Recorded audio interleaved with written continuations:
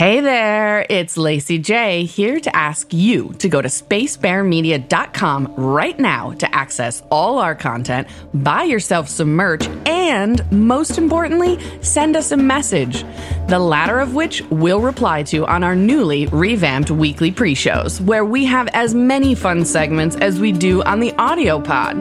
There are current events with Christy, corrections and observations with Ben, and as always, questions with Derek. Plus, I have new fun facts and tell a terrible fucking joke every single week. Please join us, and please consider rating and reviewing us on your favorite app or recommending us to a friend who loves Lost.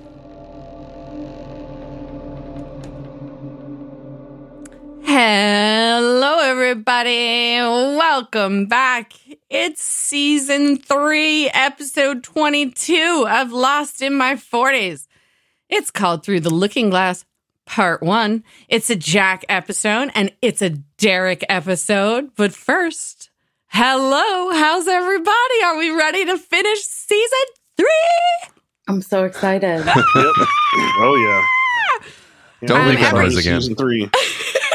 Every time we get to the end of a season, I cannot fucking believe we've made it to the end. And season 4 is going to be even cray-cray because it's so short. Couple announcements. First of all, today, you have 3 episodes to download and listen to. Not just this one, but Through the Looking Glass Part 2, and then also our bonus episode. We're going to talk about theories and questions that were floating around after season 3. Dive deep into our character power rankings, including an aggregate over the 3 seasons. Christy's going to give us a peek into Lost Missing Pieces, the webisodes that were released between the original airing of season 3 and original airing of season 4. And then, of course, we will talk to Derek about his biggest questions after the first half of the show and maybe what his little pet theories are. After you power through everything today, you're going to miss us for 8 weeks, but we will be back with season 4 on July 19th.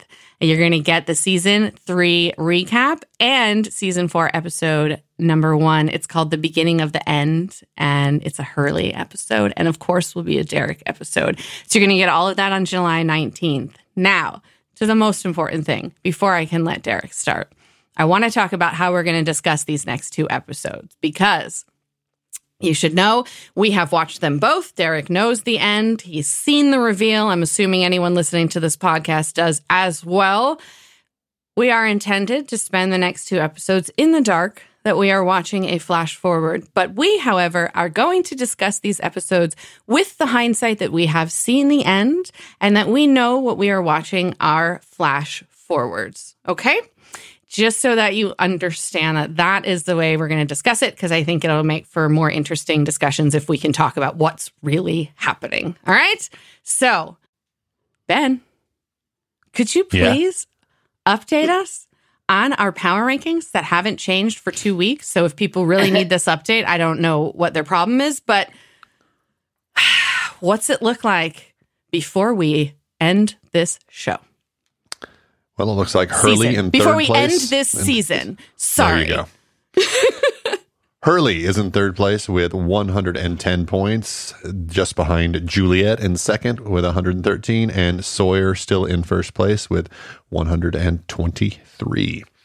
The bottom should be no surprise to anyone. Mr. Cooper in third place with negative 59, Paolo Poopstick in second with negative 80, and the bottom of the bottom, Dead Pants Danny with negative 90 points. Danny. Now I'm thinking about Ryan, the new Danny. I hope he dies soon. Now, episode 22, Through the Looking Glass, part 1. Derek, let's go. Okay, so the episode starts with flash forward number 1, although we don't know it yet. In a heavily bearded Jack, a terribly bearded Jack. Oh, God, here we go. Sits on a plane. Why do they always give Jack the most ridiculous flashback hair. Yeah. It looks like a merkin. Yeah. I was saying he actually looks like Serge from System of a Down. Oh. Like the Okay. singer of System of a Down. He sort of like throughout this entire episode, they show him, he sometimes looks like Serge from System of a Down, and then he sometimes looks like Ben Affleck with that beard. Oh, yeah. So I douchey. think- Oh, he No, sure I think does. that- Wow. I think Christy's right. It looked like he went muff diving and came up with a merkin stuck to his face. Oh, shit. All right, So Derek. Jack, with his terrible beard, is sitting on a plane having a drink as a flight attendant walks down the aisle. As she's telling people to fasten their seatbelts, Jack taps her on the shoulder, hands her his glass, and asks for another. She tells him no because they're landing in 20 minutes, and Jack says, well, 20 minutes is a long time. Jesus, Jack. It's Nowadays, after you last get thrown call, off the motherfucker. plane. They'd be throwing you out the plane nowadays. That's true, yeah. Instead of getting a drink, she hands him a newspaper, whatever that is, and tells him to fasten his seatbelt. Suddenly, the plane starts shaking with turbulence, and the captain comes over the loudspeaker. Sorry about the bumps, folks. We're just hitting a little warm air as we make our descent into Los Angeles. Please keep those seatbelts fastened, and we'll have you on the ground shortly. Jack looks down at the newspaper and sees something that upsets him. He rips whatever he has looking at out of the paper. So Jack is now driving over a bridge and stops in the middle. He looks at the piece of newspaper he tore out and cries with his head on the steering wheel. Did anybody Jack- have ideas about like what he was looking at when you were watching for the first time? Like Derek, did No. you? No, I'm Did you- thinking that since it's not a big piece, it's probably like an obituary or something. Okay, so you thought right away obituary. The first time I watched it, I thought what he saw was a wedding announcement for Sarah, his ex. Oh, That's That what makes I a lot thought. of sense. Yeah, so that's what I thought was obituary going as well. You did? Okay. Yeah, but if absolutely. it was a wedding announcement, you probably would have crashed it and gone crazy. I mean, Psycho that's- Jack. Well, yeah, but he gets up, he's like going to jump off a bridge. So that's kind of what I thought. I was like, okay. So we're after they've split up, but before he crashed on the island and like she's getting married and he's suicidal. And, that's like the state of mind he was in when he came to the island is what I'm thinking. Right. On the bright side, yeah. if it was a marriage announcement, at least he'd finally know the guy's name. Oh, yeah. True. So he takes out his cell phone and dials a number. The voicemail recording can be heard, and then Jack says, "Hey, it's me. I just read," and then hangs up the phone. He steps out of the car and climbs up a ledge on the side of the bridge, looking over to a steep drop to solid concrete. He takes a deep breath, and out loud he asks for forgiveness. And right at that moment, the sounds of a swerving car can be heard behind him, and then a loud collision and smack and breaking glass. The light of a fire brightens Jack's face, and a horn beeps continuously. A child can be heard screaming, "Mom, Mom!" The mother screams, "Help!" And then Jack runs towards them. Very reminiscent of season 1, episode 1. Mm-hmm. He's Oh, like yeah. running into danger. So back to day 90 on the island, and everyone at Original Beach is packed up and ready to flee to the radio tower. Jack nods at Kate, who then looks at a worried Sawyer. Jack walks over to Saeed and asks if he has everything he needs. Saeed says no, but they've made the best of what they've got. Jack asks about Bernard and Jin, and Saeed says they're both excellent shots and highly motivated. The dynamite's in place. We won't miss.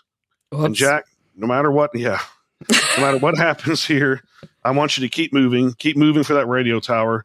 Don't turn back for any reason. I'm willing to give my life if it means securing rescue, but I'm not giving it up for nothing. You understand? Damn, Saeed. All right. Yeah, man, he is. Yeah. Yeah, He's a pretty great guy. he is. Aside Jack from says the torture hobby. Well, yeah, there's that. right, but Christ, you gonna keep throwing that in his face? I know. Oh, good Lord. He's not that man anymore. Okay, Oh, okay. Rose. Yeah. Okay, all right. I will just blow Saeed instead. So Jack says he understands, and they shake hands. Speaking of, Rose walks over to Bernard, who's loading his gun. She offers to make the SOS again. sign. Yeah. Now, the SOS comment, I guess, is cute, but it's when she like forces him to say he's a dentist. Yeah. Fuck off. She says she'll make the SOS sign if he'll agree to not do this. He declines, and she makes him say out loud, "I am a dentist. I am not Rambo." Before they hug goodbye. Before she removes his penis from his body, puts it in her purse. The testicles are already gone. Oh my God. Almighty.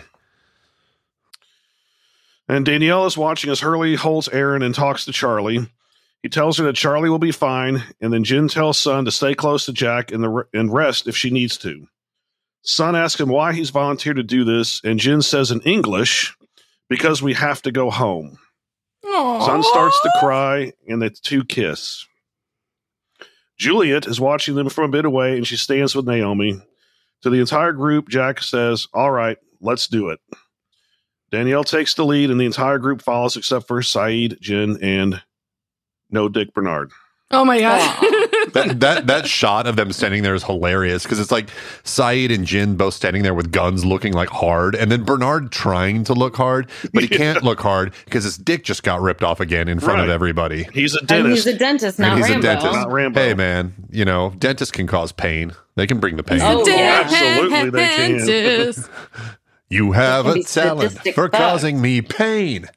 Is it safe? Is it safe? And so then we go to the lost title screen. So the group is now walking along the shoreline behind Danielle. Naomi asks, I'm going to point out in this scene, I swear to God, you could tell everybody walking down that beach was not expecting for that wave to be as big as it was, because all of a sudden everybody's walking through the water, and it's like nobody tried to move. It's like the person in front kept walking, and everyone else was like, "Well, I guess we got to get the shot." So everyone just kept walking. So everyone, you better if the director hasn't said cut, you better keep fucking acting. Yeah, but yeah, exactly. That big wave does kind of crash on them. I also want to say I love the trekking to the tower music. The score that was written for these scenes when they're walking is some of my favorite music in the entire series. Yes, it's good stuff. Anyway. So Naomi asks Jack what he did for a living before he became Moses. He laughs and tells her he was a doctor. She says, "Right, of course you were." All right. Yeah. Naomi said she needs Jack's attention for a minute, and when Juliet stops along with him, she acts like she doesn't want Juliet there, saying, "None of your people trust her." Juliet says Jack can catch up with her when he's finished and keeps walking. Naomi then pulls out her phone and tells Jack she needs to show him how it works in case anything happens to her. She says it's actually simple. You turn her on here. This opens a direct channel to the freighter. Give her a tap here, wait for the beep, and say hello. Once the rock star turns over whatever underground contraption's jamming us, this red light will turn a lovely shade of green. That'll be any time now, yeah? Jack replies, hopefully. So in the Looking Glass station, Charlie is now tied up and being punched by the blonde woman while both interrogate him. And she's wailing on him. Yeah, she's like she got bitch face too. Yeah, she does. She has nice arms, though. Like, she looks like she can throw a punch. Oh, yeah. They want to know who he is and how he got down there. Well, he swam. I mean, that's pretty obvious. Well, they tell him they won't hurt him if he tells the truth. He tells him he came in an invisible submarine, and the blonde woman punches him again. I love Charlie is so great in these scenes in The Looking Glass. And he's just like taking no shit. He's like, I'm about to die. I'm going to just do whatever. I'll just take my beating, whatever. Yeah, take my beating, be a smart ass. Like, yeah. Again, they demand to know how he found out about the station. Charlie says, Juliet told us. She's one of us now, in case you haven't heard. The women decide to call Ben and go into a small communications room. Charlie watches as he remembers Desmond's words, which could be heard. You're inside a room full of equipment. There's a blinking yellow light above a switch. Charlie sees the light in the room as Desmond's voice continues. You flick the switch, light goes off, and you drown. At Camp Others, Ben is writing in a journal when the blonde woman radios him. Mikhail and Richard are playing chess and notice Ben is on his walkie as he walks from his tent. Oh, yesterday I saw Mikhail in an episode of SVU. Who's not in an episode of SVU? Yeah, nobody. I've been in 2 episodes of SVU for I Christ's know. sake. I was thinking by now we've probably all been in one. Alrighty. So the woman identifies herself as Bonnie, and Ben immediately asks her why she's breaking the radio silence. She tells him that one of the plane crash survivors swam down to the looking glass, and they have him tied up. When Ben asks who it is, Charlie screams from the other room, "It's Charlie! Tell him I said hi." That's great. Boy, awesome. Ben is like, the look on Ben's face when he hears that one of them was in the looking glass. He was like, oh, fuck no. So Bonnie tells Ben that Juliet told Charlie how to find them, and Ben says, "All right, sit tight, don't do anything, I'm sending help." So he then turns to Mikhail and says, "Mikhail, you need to go down to the looking glass and find out what Charlie Pace is doing down there." When Mikhail reminds Ben that he told everyone the looking glass was flooded, Ben says, "I lied." Casual, I lied. Which takes me back to the scene that he had in his house with Juliet when she accused him of being a liar, and he said, "I'm not a liar." Oh, yeah. He was very adamant. He lied about that, too, Yeah. So Mikhail says he can be there by dawn, but worries about what else Juliet might have told the originals. As he leaves, Ben gets back on his walkie and says, "Ryan, are you there?" Oh, boy. Good old Ryan. So at the original beach, Ryan's walkie is off as he looks at the camp through binoculars. Ryan makes sure that Tom's walkie is off as well, and then another other approaches. She tells him that Juliet has marked 3 tents with white coral. And Ryan says, "Go," and the others advance as a unit and fan out to the 3 tents. Saeed, Ballas, Bernard, and Jin are all at their vantage points waiting. Saeed waits until the others literally pull back the sheets inside the marked tent. Yeah, I was waiting. Like, when are they going to shoot? You know, I mean, yeah. And the woman says it's empty, and Ryan yells to get away. Saeed fires, and a tent explodes, knocking down at least 3 others. Boom! Probably killed him, I would say. Yeah, well, they did kill him. Yeah. Ryan screams that it's a trap. It's a trap. He tells everyone to run. Bernard says, "Please, God," and then fires his gun. A few other others go flying, and then Jin aims his weapon, but he fires his gun twice and misses both times. Jin. I was thinking Bernard would be the one that misses. You know, Rose would be in his head, "You're a dentist. You're a dentist." Now Bernard is like, "I'm Rambo, fucker." That's right. You see, like, we go back to her thing about pheasants not shooting back. You know what else doesn't shoot back? The dynamite he shot at. Yeah. So, just saying. So after Jin misses twice, bullets go flying in his direction. He counters and shoots 2 of them down, so at least he hit them. That's true. He crawls out from this vantage point, but is knocked down by the blunt end of Ryan's shotgun. Ryan yells out that he's got Jin and tells Saeed and Bernard to drop their weapons. Bernard takes off running, but Tom clotheslines him to the ground. And Saeed has a sniper scope on Ryan's head and is about to pull the trigger when he feels a gun pressed against his head, and he hears a voice say, "Finger off the trigger," and Saeed complies. Oof. Yeah, I was hoping he'd shoot, but... So, several kilometers away, the survivors watch as smoke rises. Rose says, "There was supposed to be 3 explosions." Fucking Bernard. Yeah, must have been your idiot husband fucking up. Yeah. Dentist. Oh, There's supposed to be a big kaboom. Where's the big kaboom? And Kate replies, "It didn't work." Well, 2 out of 3 is not bad. 2 out of 3 is not bad. That's true. Killed some of them. So we go to flash forward number 2, although we still don't know it yet. Jack is in the hospital being sutured by a doctor. She tells him that the news people are outside since he's a hero and all. So Jack I think like this part, the way that they wrote this to make you witness him, run into this car crash and distract you from the idea that we might be watching a flash forward with that was really clever, and I just love it. I love that they took the end of season 3 and changed the game all over again. Like, they invented the flashback, they made that format famous, and then just when you're used to it, they're like, fuck you. Watch this. Maybe there'll be a flash sideways. Derek, did you have any just Are you kidding?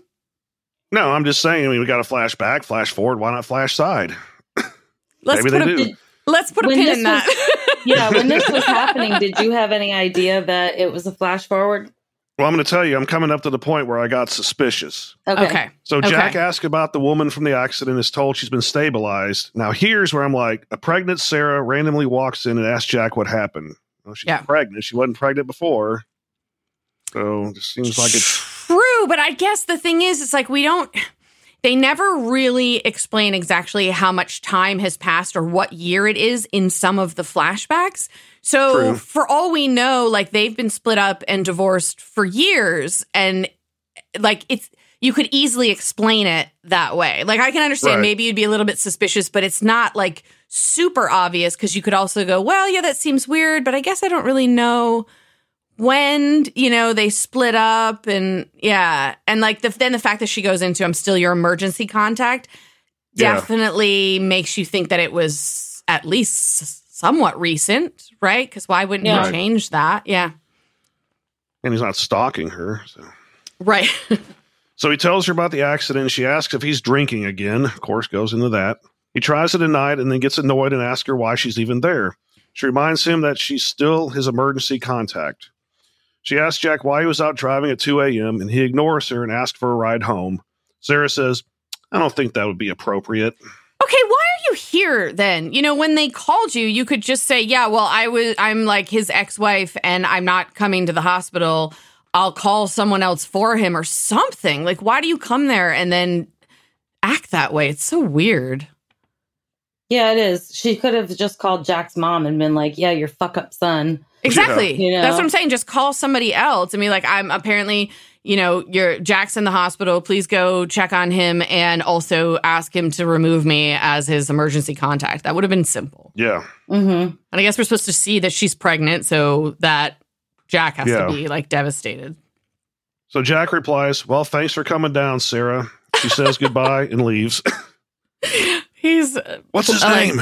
What's his name? He's hilariously sarcastic in that moment, I think.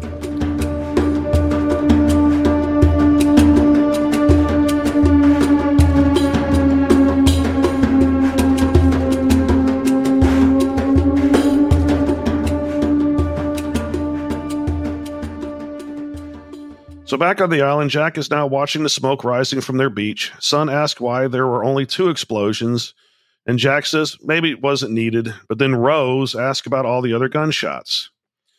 Jack says, listen, they had no idea that we were waiting for them, and sides with your husbands, they're going to be fine, and they're going to be a couple of hours behind us. Sun wants to wait for them and tells Jack to leave her there. He tells her nobody gets left behind, and Rose says, ugh. If you say, live together, die alone to me, Jack, I'm going to punch you in the face. That was good. Okay, then maybe I'll say something. Maybe I'll say something else to you, Rose. Shut your fucking mouth. Yes. Yeah. I mean, God. honestly, that was her only redeeming line. I actually kind of liked it.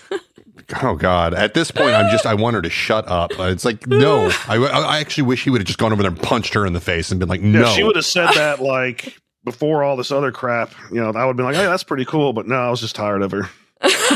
Oh, I see.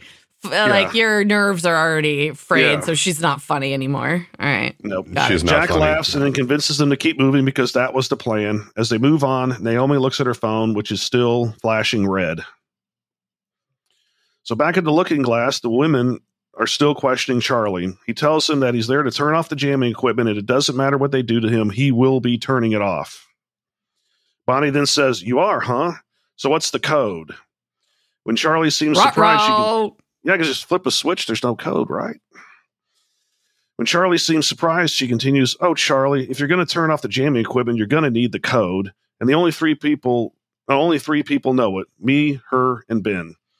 Charlie tells her he doesn't need the code. When the station floods, he turns off the jammer, and the helicopters come to rescue his friends. Bonnie asks, well, what happens to him when the station floods? And Charlie replies, I die.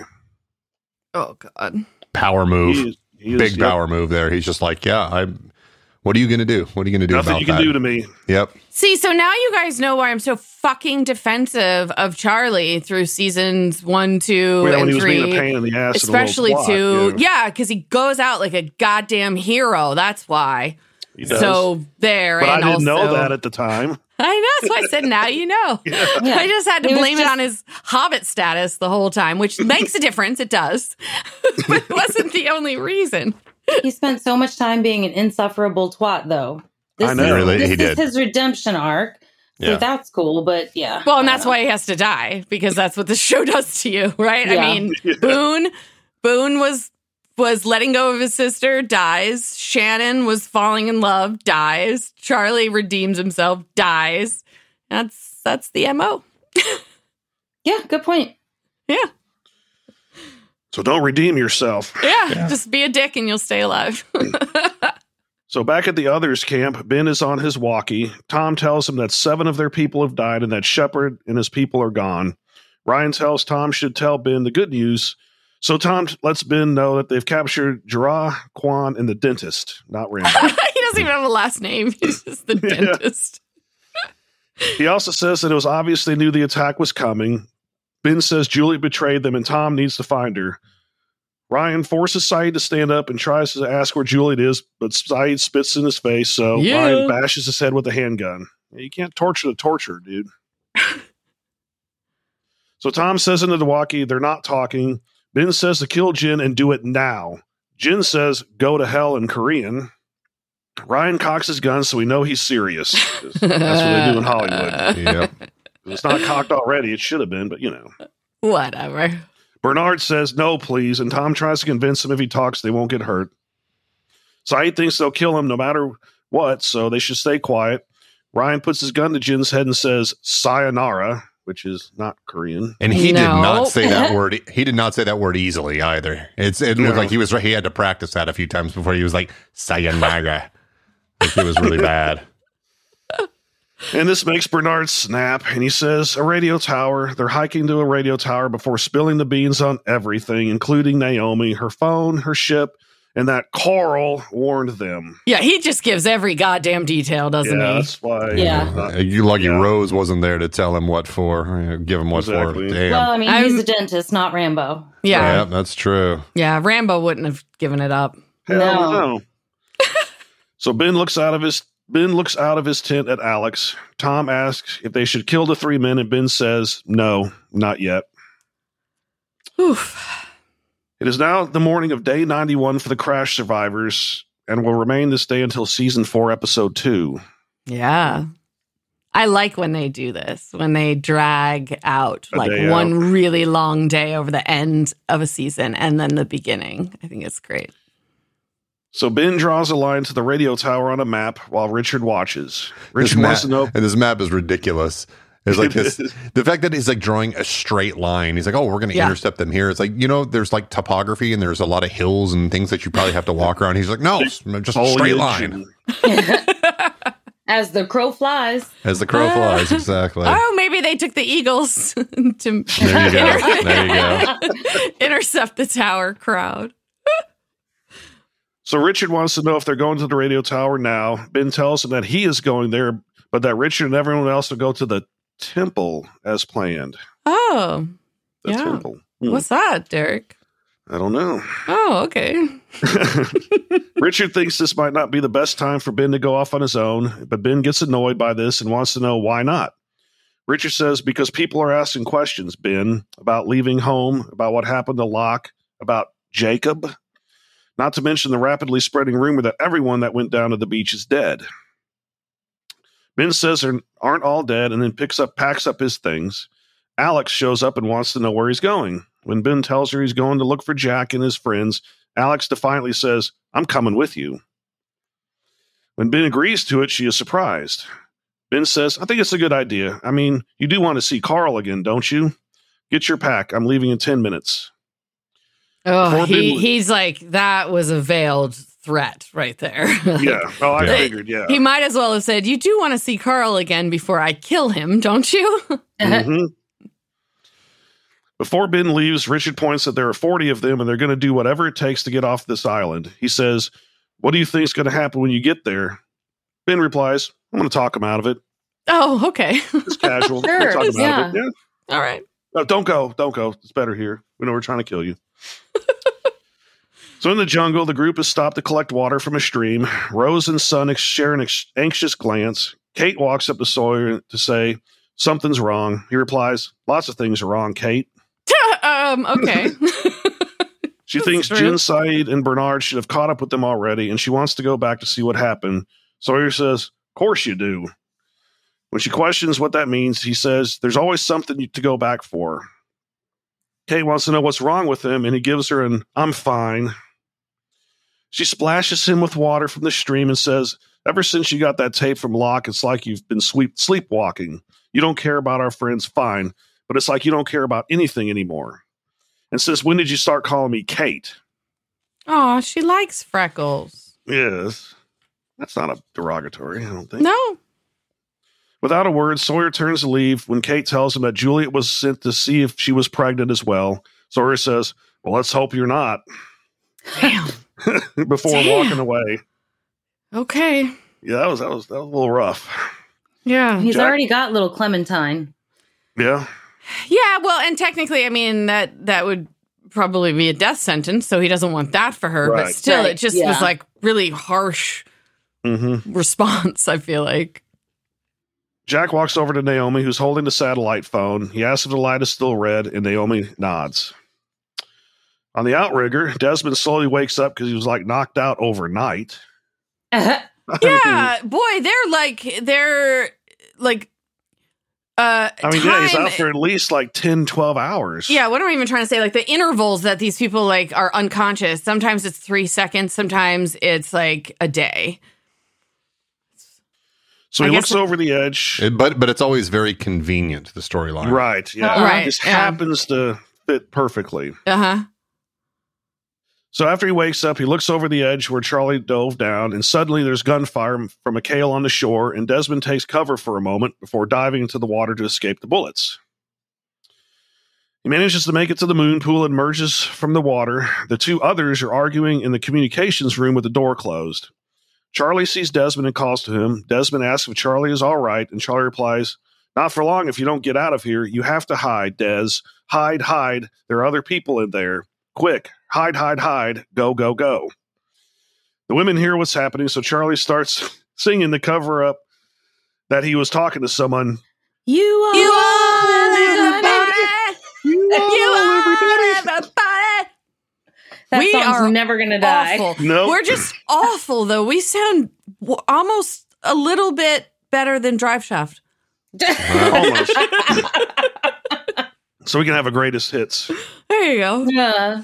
So Bonnie punches Charlie in the face, and they go back in the communications room. Charlie looks over and sees Desmond hiding in a locker behind a nearby door. And the fact that he was like staring where Desmond was, I was like, don't give it away. Uh-huh. You know, if they happen to look over, like, what's he looking at? So we go to flash forward number 3, which we still don't know it yet, but there is a clue. Mm-hmm. So Jack is in the hospital at the foot of a patient's bed looking at their chart. It's the woman from the bridge. His hand is shaking and he takes a pill. Another doctor enters and introduces himself as Dr. Rob Hamill, the new chief of surgery. What? Mm-hmm. Jack introduces himself and Dr. Hamill says, Dr. Shepard, the hero, twice over. Oh. What? Twice. Yeah. What do you mean? Yeah. So he extends his hand and Jack reluctantly shakes it. Dr. Hamill tells Jack the woman was lucky because he was on the bridge, but Jack thinks if she was lucky, she wouldn't have fractured her back, which is impinging her spinal cord. All right, Dr. Downer. Jesus. Yeah. Right? Derek, when he said twice, was that when you started to get suspicious? Even more, yeah. I was like, twice? Okay. What was his first time? Well, it's explainable if you are counting that he rescued 2 people from the car. So a hint, definitely, you're supposed to be like, oh, twice? What does that mean? But again, explainable. Well, and he saved Sarah's back. She was able to dance at her wedding. Well, that's true, right? That had like been published, right? Because the one woman that he ended up kissing had like read about the case, and that's how she had brought her dad there. So that's true. It could be explained that way as well. Yeah. Yeah. So Jack wants to operate on her first thing in the morning. Not with those shaky ass hands. No. Oh my God. You're drunk, man. Don't become your father. And he's what are you popping doing? pills. Yeah. Oh, right. Like he's on fucking Oxy. Please don't he's worse do than that. his dad I at don't this. want anyone That's near my true. spinal Oh my cord. God. So Dr. Hamill apologized, but tells Jack that's not his patient and that Gary Nadler is doing the surgery at 6 a.m. Jack insists he should do it and says, Jack, last night you pulled this woman's 8-year-old son out of a burning car and then you went back for her. I think you've done enough. Again, Jack says he wants to do the surgery, so Hamill has to say that Jack needs to go home and have a drink. And maybe because shave. he deserves it. Oh, shave that beard. Did you say shave, Ben? Yeah. There's an awkward pause before Jack hands over the chart and leaves. As he walks down the hallway, he can see a TV playing the news story about the crash on the bridge. The reporter says the bridge was shut down for several hours in the wake of a fiery car accident that left 2 injured, an unidentified 40-year-old woman and her son. The boy from the bridge is right there in the hospital and waves at Jack, who waves back. The reporter continues, fortunately for the two of them, Dr. Jack Shepard, who was at the scene of the crash, pulled both victims from the burning wreckage and treated them at the scene until paramedics arrived. Hmm. And this whole time I was thinking, he caused the crash. He stopped his fucking car in the middle of a bridge and then got up on the side. Because the woman was probably looking over. Yeah, said, hey, she look, probably we're down got the bridge. distracted and crashed into his fucking parked car. Mm-hmm. Mm-hmm. Indeed. So back on the island, and the group is still trekking to the tower. Sawyer tells Jack that he's going back. Jack tells him no way, but Sawyer says he's not asking permission. Alrighty. He says Jack has a job to do and he doesn't need Sawyer. Jack wonders what an unarmed and alone Sawyer could accomplish. Kate says she's going with him, but Sawyer shouts no. Wow. Yeah. She says again, 20 he's minutes harsh ago, with her, like he's trying to protect her, but he's just so harsh about it. It's not nice. So she says 20 minutes ago you weren't even interested in going, and now all of a sudden you're telling Jack that Sawyer interrupts and says, I don't want to go. I didn't want to go with you. Ouch. Yeah, he's just, man. But, so Jack says it's a suicide mission without guns, so Juliet pipes up and says there's a hidden cache of guns a couple of miles from there. Of course. She's always cluing them in. There's always supplies or weapons caches or whatever. And yeah. I mean, it's very video game like. Yeah, you know? exactly. Well, she's lying in this case. It's a loot drop. True. Yeah. So she offers to lead Sawyer to it. Jack tries to stop her, but she insists. He tells her not to do anything stupid, and she replies, I won't if you won't, and then leans in and kisses him. Yeah, I immediately looked at Kate. I was like, aha. So Juliet tells Jack not to wait up and then leaves. Jack sees that Kate was watching everything. Double ouch. First Sawyer's like being a dick to her, and then she sees that. Yikes.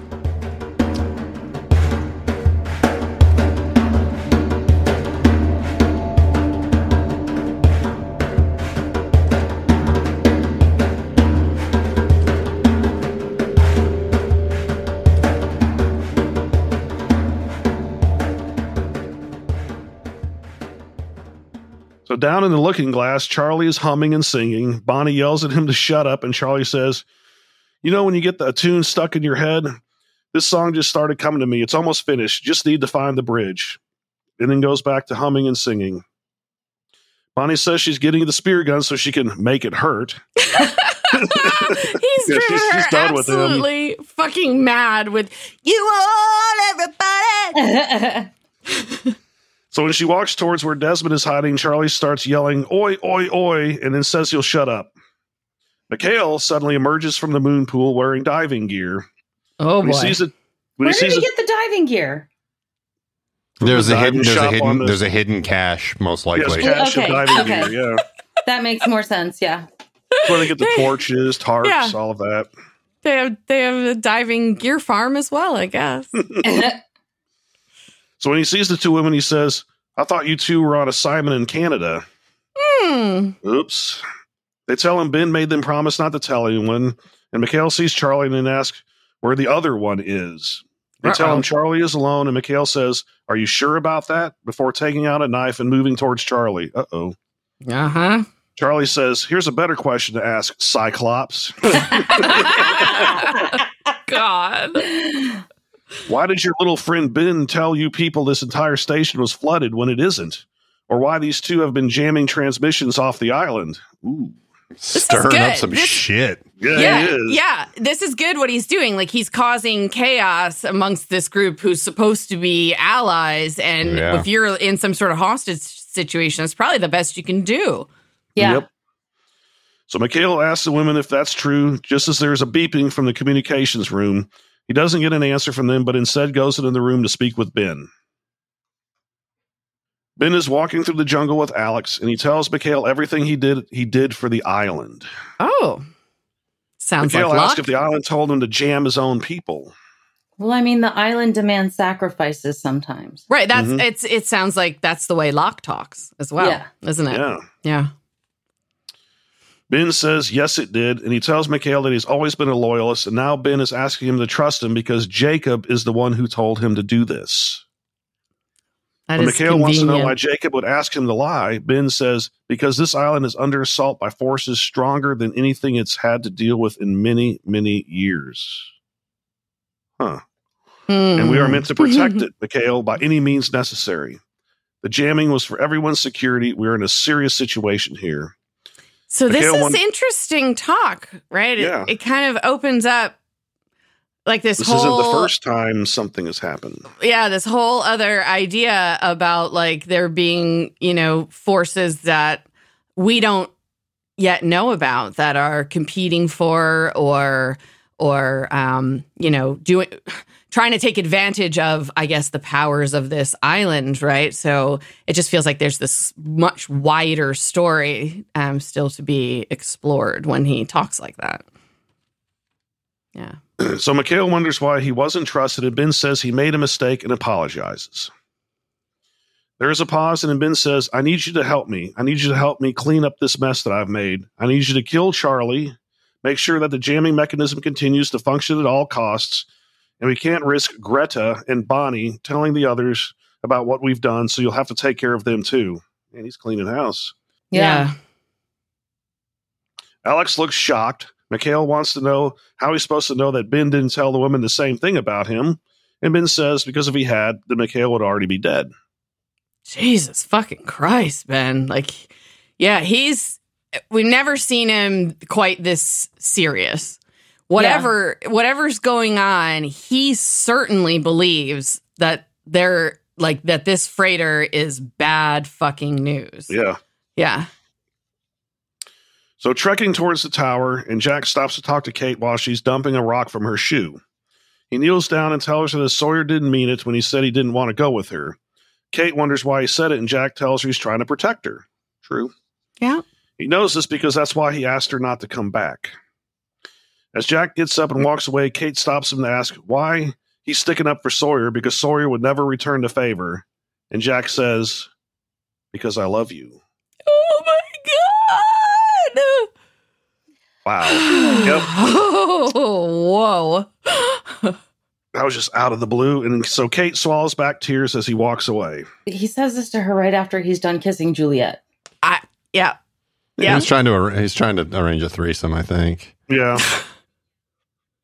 I mean, that'd be a cute throuple, but I don't know that Kate and Juliet would have a great relationship. I don't think they trust each other much. No, but I mean, I can also see being in love with one person, but they're not into you the way you're into them. Well, or so he's being Sawyer's in her right now, but yeah.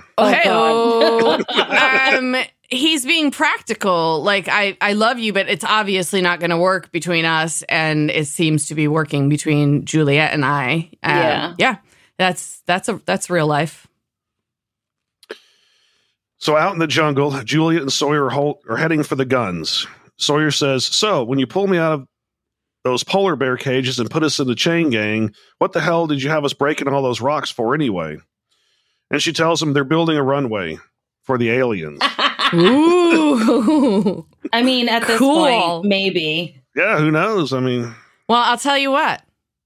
I know a little something about that, and we will talk about it in the theories and questions bonus episode. All right. Oh. So she smirks and then says she doesn't really know why they were building a runway. The others don't tell her everything. Sawyer then asks, "So you screwing Jack yet?" Hey! Oh, whoa! But even better, Juliet fires back, "No, are you?" Boom! Oh! I'd watch that. Just saying. So he laughs at that and then asks how far the guns are. Juliet tells him she lied and there are no guns. She figured it's the only way Jack wouldn't argue about them leaving. Suddenly, Hurley pops out of the bushes to say he's going with them. Yep. Sawyer tells him, "No way, not a chance." Hurley says, "Come on, I can help. They're my friends too, man. Look, Charlie wouldn't let me go with him. Jack's too busy leading to even talk to me. I just want to help, please." Oh, Hurley. And then Sawyer tells Hurley to look at himself. He'll only get in the way and get them killed. Ugh. Okay, Sawyer, sure. So Sawyer leaves and Juliet follows, leaving Hurley looking very dejected. But have you guys noticed Sawyer's not using nicknames anymore? He called him Hugo. No. Yeah. He did call him Hugo. He's been calling Kate. He's called Hurley Hugo. He's over the nicknames, I guess. Interesting. Yeah. Or maybe it's just a sign of like his stress. Like he Hopefully he's not redeeming himself because then he's going to die next. Oh. Yeah. See, now Derek's on the lookout for that. All through season 4, he's going to be like, "Oh shit, he's redeeming." So a little further away, Ben and Alex have stopped while Ben studies his map with his straight line. He says that if they head north, they should be able to get to the tower first. Alex wants to know why he let her come. He says, "I'll let you come because I'm delivering you to your new family. I'll let you come because you betrayed me, Alex." Wow. I'm delivering you to your new family. Like, he's just like, bye. Ben does not like disloyalty, I guess. No, he does not. Well, she reminds him that he put Carl in a cage and tried to brainwash him. Ben says, "I didn't want him to get you pregnant. I suppose I overreacted. We better get going." I suppose I overreacted. Dad, yeah, putting him in Clockwork Orange. What the fuck? Yeah, you suppose. I would say so. I do think that he was just trying to protect his daughter, the whole... We need to save this because you just defended Ben. Oh! It's very true. Sure, I actually see the same thing because he knows what happens when women get pregnant. Exactly. And even though she's not his biological daughter, he has spent, somewhere between 16 and 18 years, depending on who you ask. Okay, well, why don't you just why don't you just airdrop some fucking birth control instead of kidnapping all and these other medications. brainwashing? Yeah, there's that. Her boyfriend. Or condoms. Because birth control and condoms birth control is a sin. Oh, That's my God. Right. Oh, yeah. Ben's a real religious guy, I think. Yeah. God, I sin all the time. So anyways, Alex then calls him by his first name and asks why he can't just let them leave. Ben replies, "Because I can't, Alex." Why? Why can't you? So, at the Dharma mass grave, Locke opens his eye and the camera focuses on it. A lot of previous episodes. Mm-hmm. But he's paralyzed again. Oh, fuck. He sees a gun and moves his legs with his arms before dragging himself to check it if it has any bullets. When he finds it loaded, he prepares to shoot himself in the head, but then he hears whispers and a voice says, "Don't, John." Locke turns to see motherfucking Walt. Whoa! Walt! He's my son! Walt! Standing at the edge of the grave. What the hell? He tells Locke to put the gun down and to get up. Locke says, "He shot me and I can't move my legs." Walt tells him he can move his legs and that he needs to get out of the ditch. And Locke asks why. And Walt replies, "Because you have work to do." What? Work to do. What? They stare at each other and Locke smiles with his little Locke smile. Yeah, he does. And you get the title screen, end of episode. Where the fuck did Walt come from? Walt. I never expected that. Is happening? He came from heading 325, I think. Oh, that's right. That's true. Okay. Who's ready for fun facts about radio waves? Okay. Good. Christy actually sounded excited. Okay, Yeah, that's something new and different. All right. German physicist Heinrich Hertz, you will probably recognize the name Hertz if you know anything about sound, used a... rental car agency. Okay, yep, that too. He used a spark gap attached to an induction coil and another spark gap attached to an antenna to prove radio waves existed in the late 1880s. When the waves created by the sparks of the coil transmitter were picked up by the receiving antenna, sparks would jump the gap as well. You often see that spark gaps jumping in depictions of Tesla. Yeah. Yeah, I was just thinking that's very Tesla-esque. Yeah. So contrary to popular belief, radio waves are not actually sound waves. They are the longest wavelengths in the electromagnetic spectrum. They range in length from a football field to the diameter of the Earth.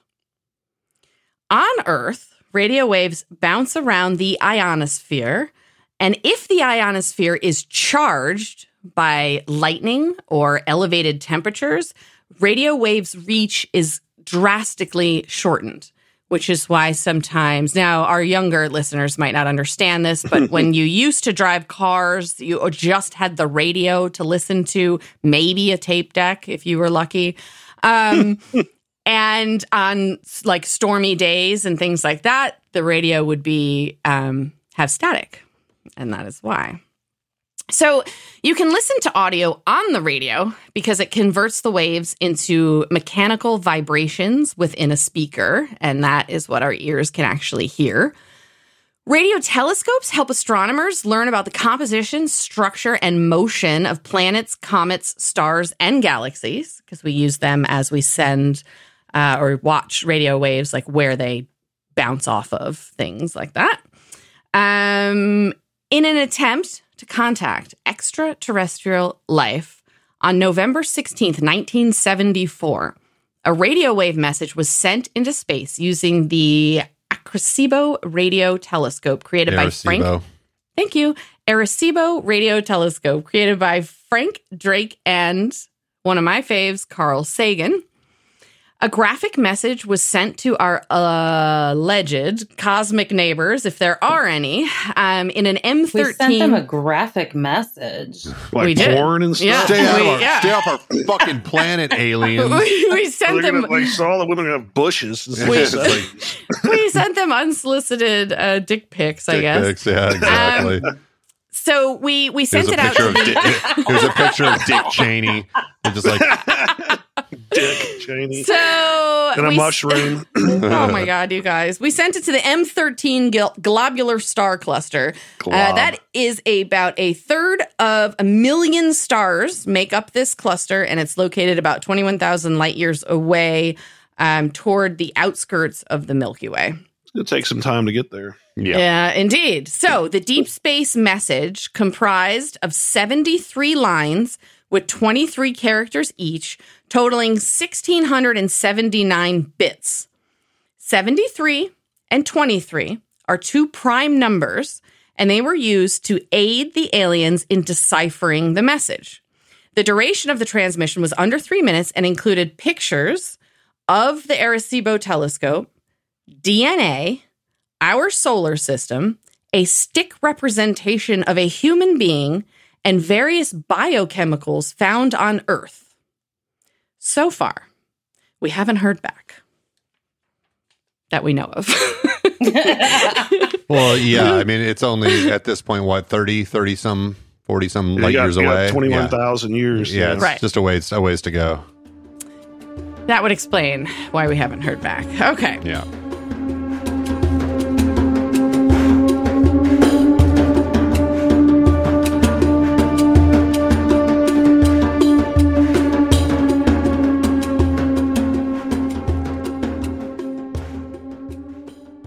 To do some best and worst moments. How about Derek?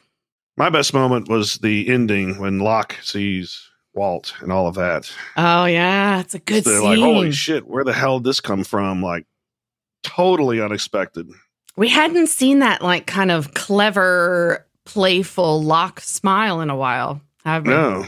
Yeah. Well, he has a mission again. He has exactly purpose and meaning. Right. Oh, I've got work to do. He's like, that's right. Swing. Yep. Somebody press that button. Something is telling him what to do. That's when he's at his. He seems to need something to tell him what to do. Yeah, that's true. And the worst moment was just Sarah just being not wanting to give him a ride home and just being a bitch in general. Okay. I mean, really being a bitch. She went to the hospital to see if he was okay. He's okay. But why did she come if she wasn't going to help him? He can call a cab. Yeah. I mean, I guess so, but I feel the same way. Like, if you weren't there to like give him the help, then you were there just to ask him if he was drinking. And it's like, that's not even really any of your business anymore. He should have removed you as a contact. That's his mistake. But yeah, I do see it as like a kind of a bitch move to go down there and then just not give him a ride. It's weird. When she asked him if he was drinking, I wish he would have said, no, wait, are you buying? No, I'm not with you anymore. That's why I quit drinking. Oh, geez. All right. Bam. Christy, give us your best and worst. Obviously, Sarah is not in your worst moments. I really enjoyed when Rose said, if you say live together, die alone to me, Jack, I'm going to punch you in your face. Yeah, I liked that line too. I thought it was I loved it. My worst moment was Bernard giving up all of the information to the others. He just, he would not do well as a POW, clearly. No. Yeah, Jesus. He didn't even have to give up that much. He'd actually do very well as a POW. They'd probably have him setting up in a hotel somewhere. Yeah, that's true. Hanoi Hilton. Exactly. All right. So my best, I had two. Jack tells Kate that he loves her. And then Charlie harasses his captors with you all, everybody. Worst moment. Sawyer says that he didn't want to go with Kate. I think he could have communicated a little bit better with her in that moment. And then also Hurley gets rejected again. Yeah. Poor Hurley. Ben, how about you? I'm not very good at this. I have a bunch of favorite scenes, so I'm just going to start rattling them off. What are you not good at? Just picking one favorite and one least favorite. I'm not so good at it. Okay. The end of season 3, he tells us. Yeah. You're right. So my favorite would be the whole Jack, I love you scene. Also, when Charlie tells Bonnie that, I'm going to die, basically. That was a baller move. Yeah, it was a baller move. What can she reply to that? Right. But I mean, he's basically like, I'm here to die, bitch. You can't do anything to me. Yeah, you can't freak me out. I know I'm dying here today. Yeah. The third one was Locke's little smile at the end when he got his mission. Oh, yeah. For my least favorite, I have just another favorite. I didn't have a least favorite here. I told you I suck at this. So my other favorite was when the group is walking at the scene at the very beginning and then all their feet get wet. That makes me laugh so much. Yeah. It really did bother you. You mentioned it a couple times while we were watching it. Yeah. Nobody makes any attempt to get out of the way. It's just like, oh, we're walking through this water. And that was really funny. And without a cobbler, you can't just be walking around in wet shoes all the time. It's really not ruining shoes. Obviously. Ben, why don't you keep going? Give us your rankings. Okay. For the top, I didn't have a third favorite. Second favorite was Jack, just being, general hero kind of leader in this. And then first was Charlie, because Charlie's just power baller in this, in these episodes. And when he's confident, he's really funny, which is, yeah. At the bottom, I've got third place. I've got Bonnie and her bitch face.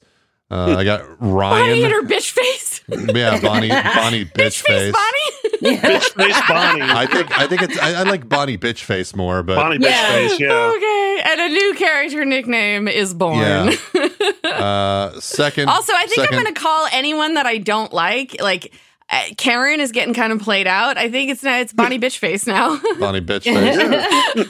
Okay, Bonnie bitch face. Second, I've got Ryan, and at the bottom, I have, and this will be a surprise to most of you, Ben Linus. What? Yeah. You quit your fucking clapping right now. What have you done, Ben? What have you done? God. Why would you do this? because Ben Linus as a character, when he is a step ahead of everyone and he's dealing and he's scheming, is really, really enjoyable. When he's not in control and he's just murdering people, he's just not as strong or as entertaining a character to me. Yeah, this really is about him cleaning up a mess. Yeah. Yep. Well, I'm going to have a counterpoint to that in a second. But, Ben, who are you fucking killing? Oh, well, I think for fucking, I'm going to do Naomi and Greta in the room with the blinking yellow light. And I'm going to kill Greta, that actress, she played Snow White's, like the evil queen from Snow White on Once Upon a Time on another ABC show. I watched, anybody see that? I remember. I watched the first few seasons and then I got rid of like regular TV and never finished it. Anyway, sorry, Ben, who are you killing? Jack's beard. Nah. Yep.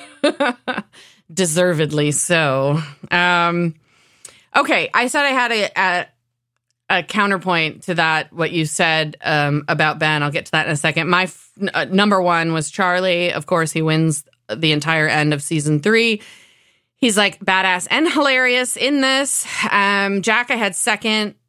He confessed that he loves Kate to Kate, and I thought that was great. I rhymed. And I had third best. I had Ben. I see your point, Ben, about Ben. But I had viewed it a little bit differently, that like I thought he was on the top of his game because from his point of view, the goal is to keep the island safe from whomever is on that freighter, and that a couple, like, you know, some collateral damage of people dying is not as important as outright like protecting the island.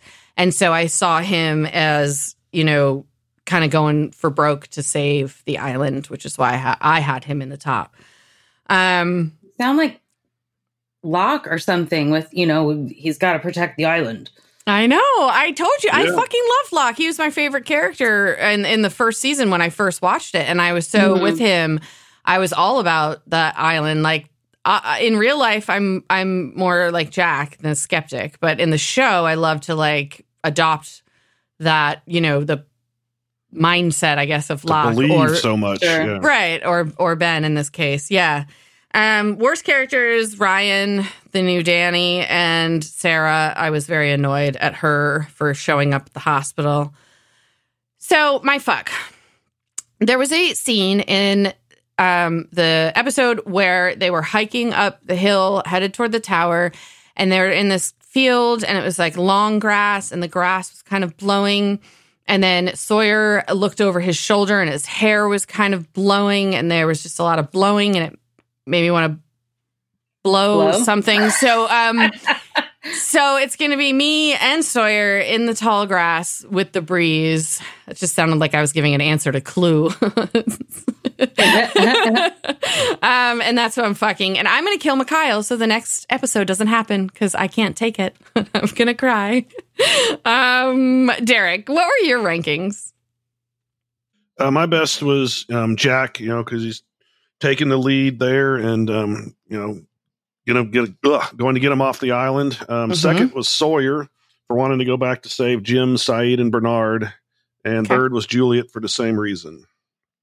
We all have like different people on the top. And I had such a struggle picking anyone for the bottom in like these last few episodes. And I had a struggle not picking everyone for the top.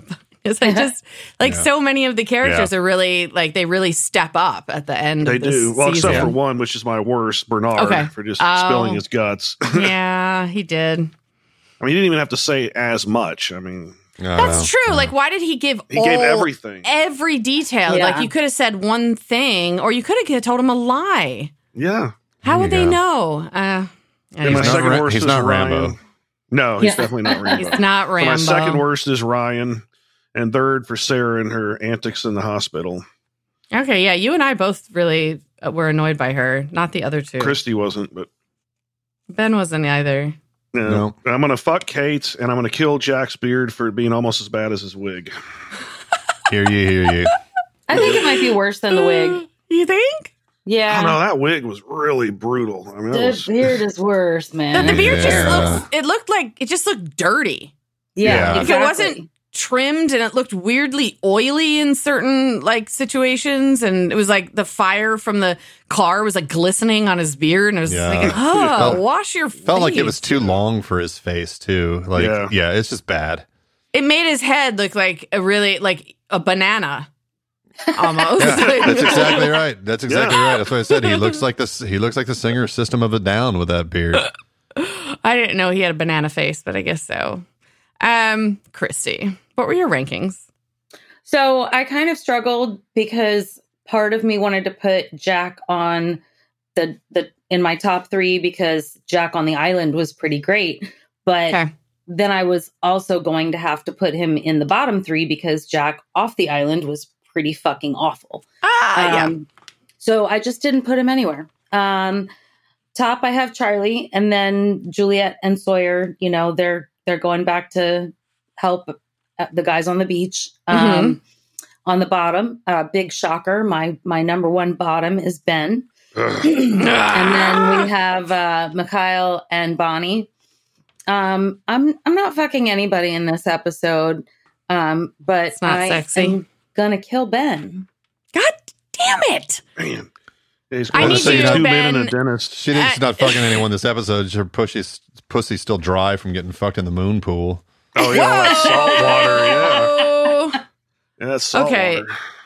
Next season, Ben, there's got to be some kind of block on the spreadsheet so that I can keep her from fucking voting against Ben. I've had enough. I can do what I want. Damn it! I don't you're right. him the way I hated Ana Lucia, but you know. Okay. Yeah. That's what we should do. Is we should start restricting voter rights. That's a great idea, babe. Yeah. Not like anyone's ever tried to do that before. Okay. A Lacey Tater ship doesn't sound as good. That sounds like I've made some sort of electronic vehicle out of a potato. It's a Lacey Tater ship. I was thinking of like a waffle fry, but like thinner with smaller holes in it, like a Lacey Tater. Oh, like a tater that looks like the lace pattern, a Lacey Tater ship. Oh, I said ship, not chip, but that's okay. I know, but a Lacey Tater chip would be fucking cool too. Yeah. Coming soon from Space Bear Media, where you can get all your favorite salty snacks. Okay. What the fuck are we doing next? Ben, what are the rankings before we go into the last episode of season 3? Is Sawyer pulling an echo? Is that what's happening here? We've got Sawyer still in first place with 127 points, Juliet with 117, and Hurley with 110. The bottom of the barrel is exactly the same with Deadpants Danny with -90, Poopstick Paolo with -80, and Mr. Cooper with -59 points. Okay. So obviously that is how the season is going to end on the bottom. Nothing is going to change there. No way, no how. Not in one episode. However, at the top, we've got just like a 10-point spread between Sawyer and Juliet and a 7-point spread between Juliet and Hurley. Yeah. Ooh-wee. How about some final impressions before you go download the next episode? Christy, what'd you think of part 1 of Through the Looking Glass? It was so good. It's doing such a great job of setting us up for the final episode of the season. The flash forwards are awesome. And I can't wait to see what happens next. I know. Ben. Well, I like Charlie, basically in a position where he's tied up, but he's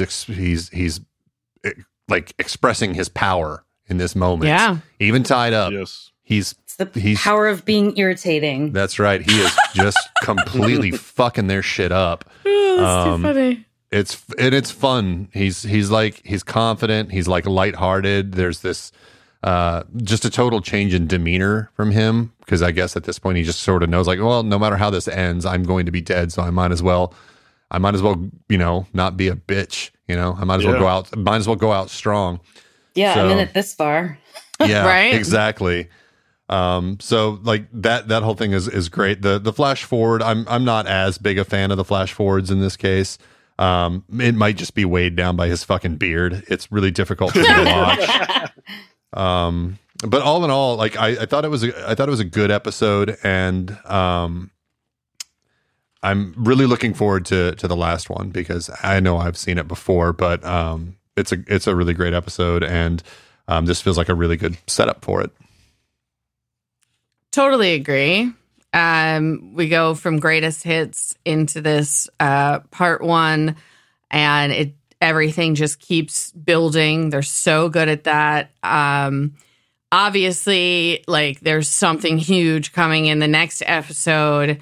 We don't quite know what it is yet. We will talk about that shortly. But yeah, I think that this episode is just fucking great. First time I watched it at this point, I was still totally, I had no idea, obviously, what was about to happen. And I was blown away. Again, we'll talk more about that in the next episode. But yeah, I'm loving it. I know season 3 is controversial, and it definitely had some stinkers in it. But boy, does it pick up steam at the end, and it concludes, I think, in a huge fucking way. So yeah, Derek, what did you think? And let us know just what your perspective was, because at this point, you had no idea that you were watching Flash Forwards, right? So what did you think of the episode, and did you have any questions? I thought it was a really good episode, and yeah, when I watched it, I did not know that these were Flash Forwards. Yeah. And so yeah, so the group is getting close to the radio tower, and Desmond's coming to Charlie's rescue, and Charlie is fantastic in this episode, just sowing the seeds of dissent and all that, and trying to get them to fight each other. But Mikhail arrives, so it's not looking too good, and Ben is dead set on keeping everyone on the island. He claims it has to do with Jacob. So my biggest question is, where the hell did Walt come from, and what work does Locke need to do? Oh, wow. Yeah. What work does he need to do? We get a little hint at that in the next episode, or at least what he thinks he needs to do. And that is, both of those questions are definitely explored in the second half of this series. Guess what, guys? But one thing is, before the season started, I had low expectations because this was voted like the worst season by a lot of fans. Right. So far, it's not as bad as they said it was. There's a few of those rough episodes in the middle, but it's ending on a bang. Yeah, see, I was pretty defensive. I was very defensive season 3 and of Charlie through the entire first half. And a lot of it is because, I know what happens, or I knew what happened. I know how strong season 3 ends, that it's kind of, you can forgive a little bit of like Stranger in a Strange Land. No, Nikki and Paolo. No, not really. Not Paolo. No. Not and that Stranger douche. to Strange Land. Oh, yeah. Oh, God. All right. Here's what's going to happen right now, guys. Listeners, you are going to shut this podcast off. You're going to stop it, and you're going to download 2 more if you haven't already. All right. Our bonus theories and questions this year, we are talking about the fan theories after season 3, deep dive into character rankings, including an aggregate over the 3 seasons. Christy's given us a peek into Lost Missing Pieces, which is a series of webisodes that came out between the original airing of season 3 and season 4. And then, of course, more of Derek's questions and Derek's theories. But you're not going to listen to that until you listen to season 3, episode 23. It is Through the Looking Glass, part 2. It is, of course, another Jack episode. Some more flashbacks, forwards. And we find out they're not flashbacks. Derek is, of course, going to bring us that episode. And I will do my absolute best not to sob through the entire thing. But I am making... Good luck. No promises. Guys, go download it right fucking now. Okay? Bye. Bye-bye. Bye. Bye, y'all.